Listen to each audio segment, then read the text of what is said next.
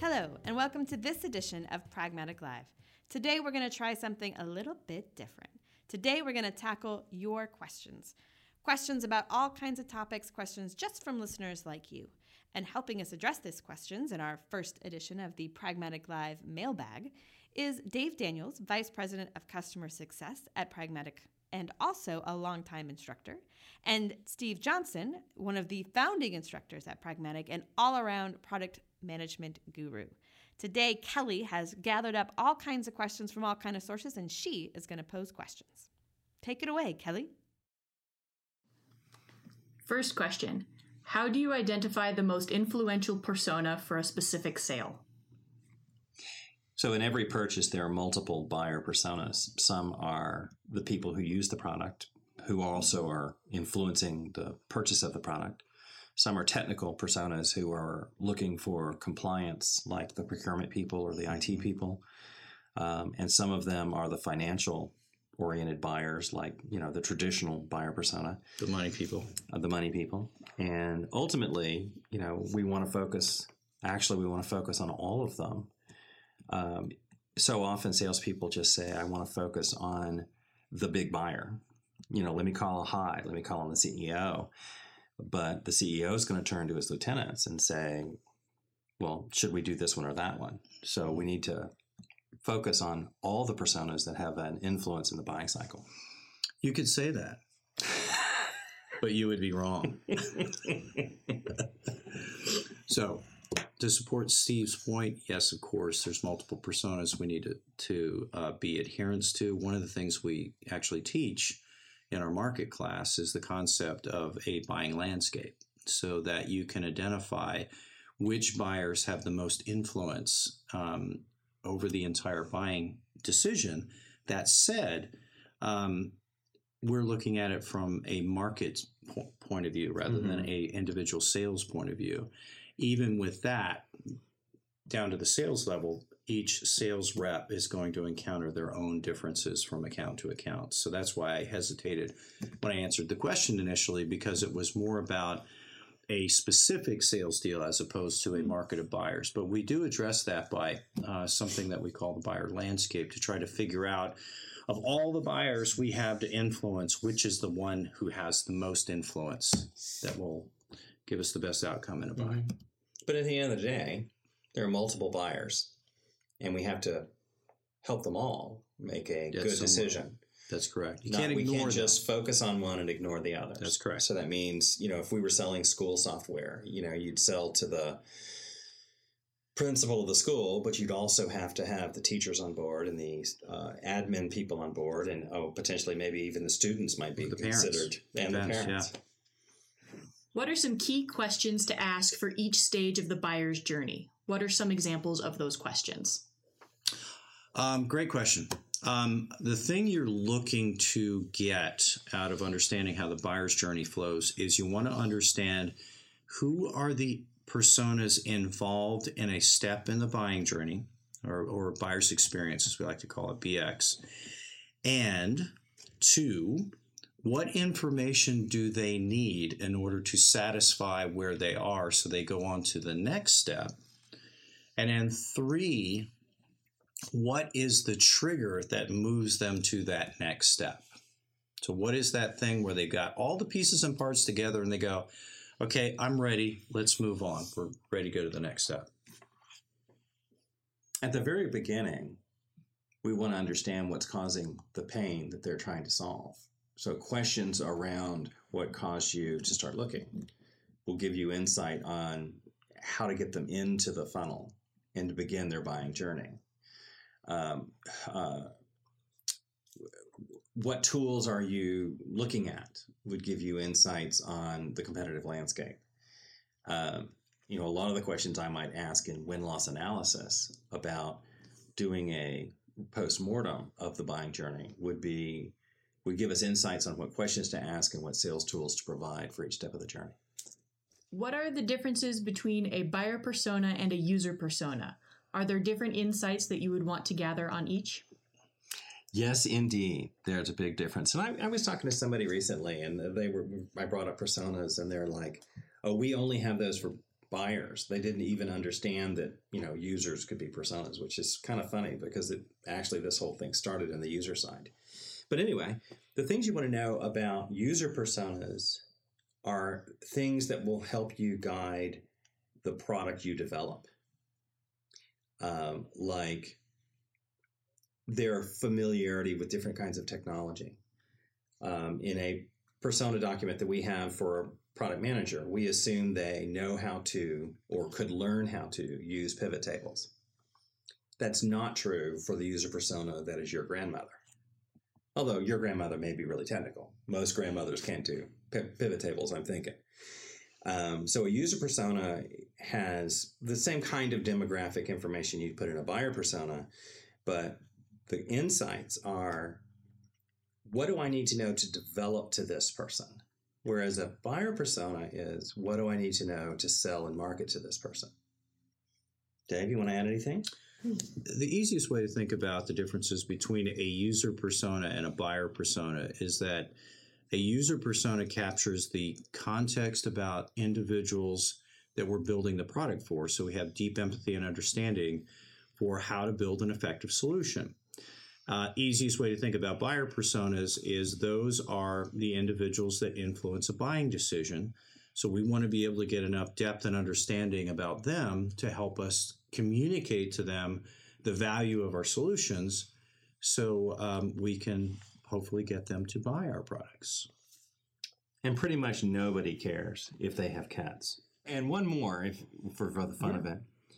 Remember, dogs don't buy dog food. Dogs are users. Dog owners buy dog food.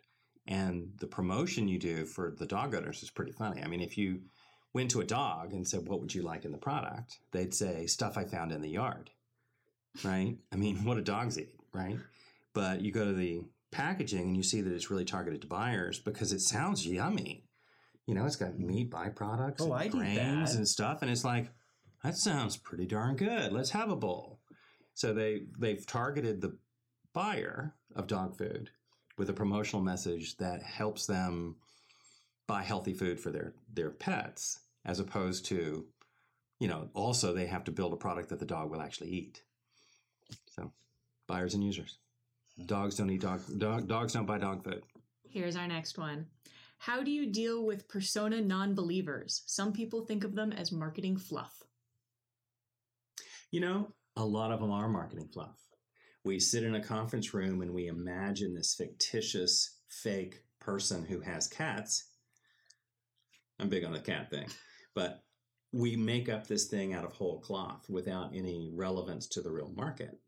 And so we deliver that to, a marketing agency, or we deliver it to developers, and they're like, this doesn't look like anyone I have ever heard of, because they're made up.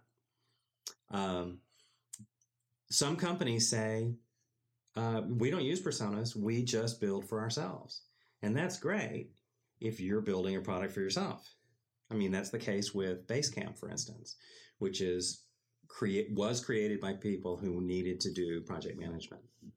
And that's fine if that's the business you're in. But not all of us can say that. So we need to build a picture for our developers and our marketers of, here's what these people look like. This is what they read. Oh, here's a good one. I love this one. Do you want to say anything before I move on? No, even though you say so, okay. It sounds good already. I worked with a team.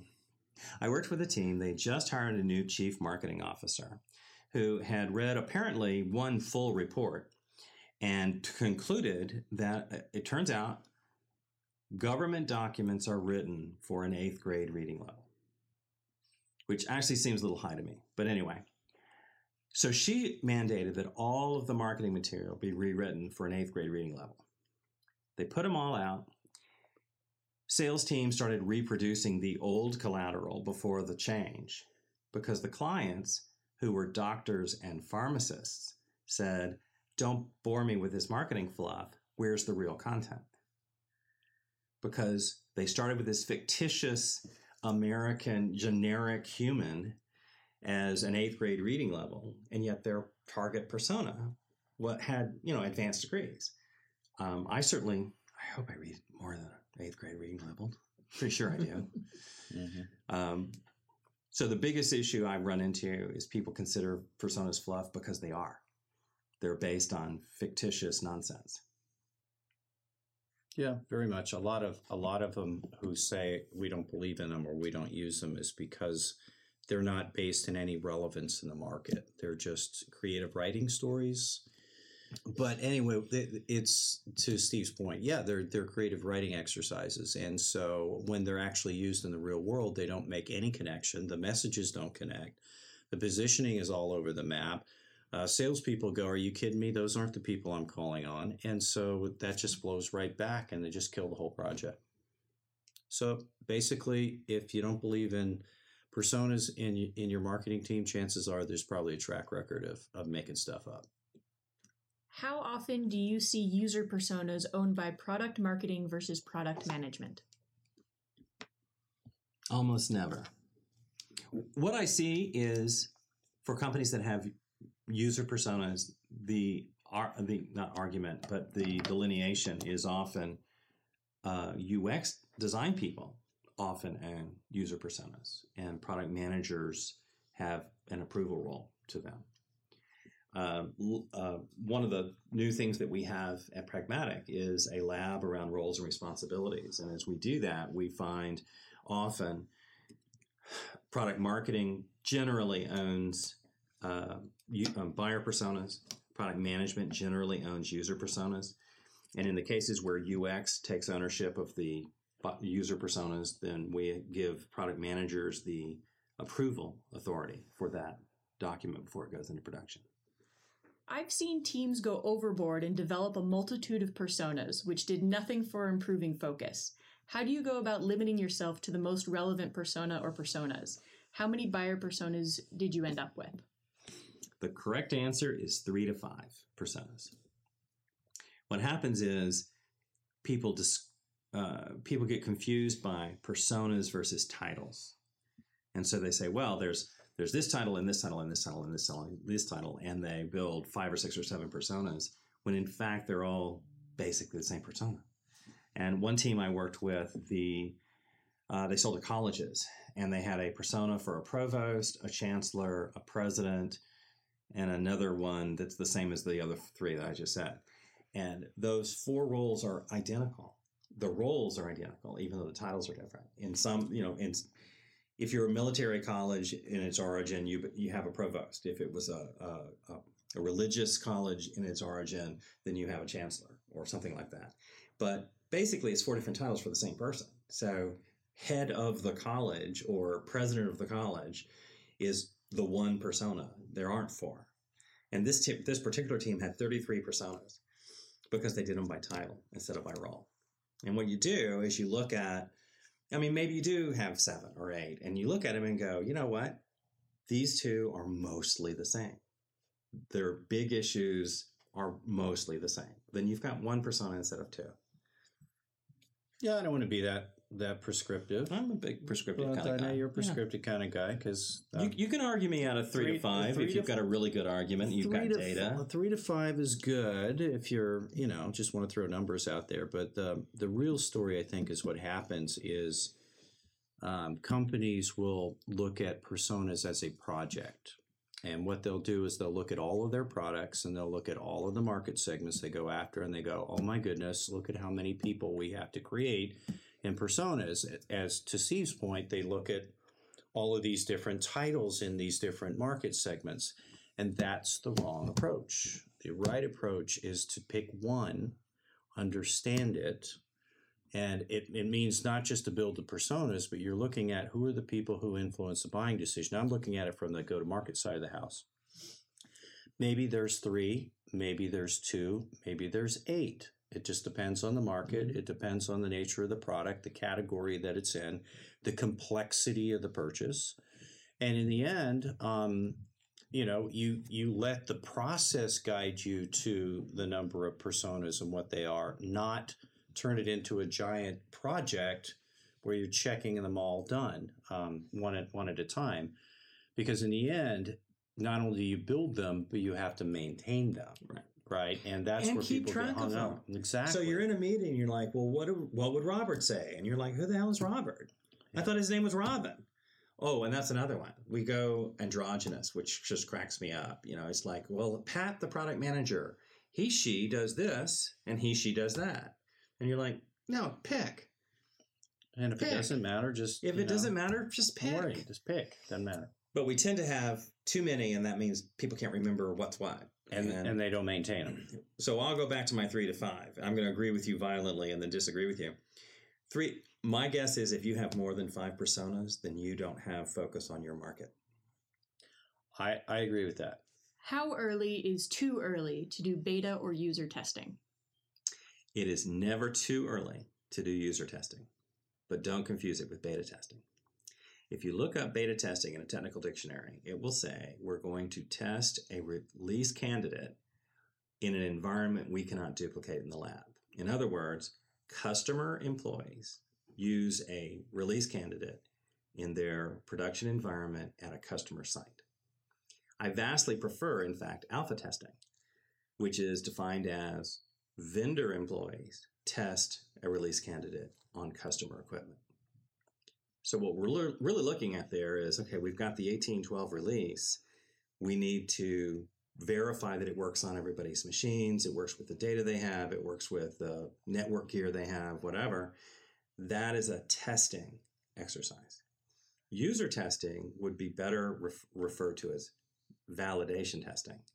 We've got a feature we want to build, and we've got a prototype. We've got a drawing of a prototype. And we show it to half a dozen users and say, how would you use this? What buttons would you click? How would you go from here to here to here? The absolute best prototyping tool for user testing is a flip chart and a marker, or better yet, a dry erase board so you can quickly erase it. So it's never too early to do user testing. As soon as you have an idea, test it. Use alpha and beta testing when you've got a release candidate, when you're ready to put something out there, and make sure you can run it on multiple customer environments. And the big problem is, once upon a time, we all took computer science classes, and there were only a few methodologies, and the language was rather simple. It was like requirements were the what, specifications were the how. And then over time, everything got smushy. And so we started seeing things like requirement specifications, which is like heads, tails. It's a nonsensical phrase. And then somebody said, well, let's test this. And then they started adding beta to it. And so the beta came to mean something else. And we've lost this precision that we used to have in our language.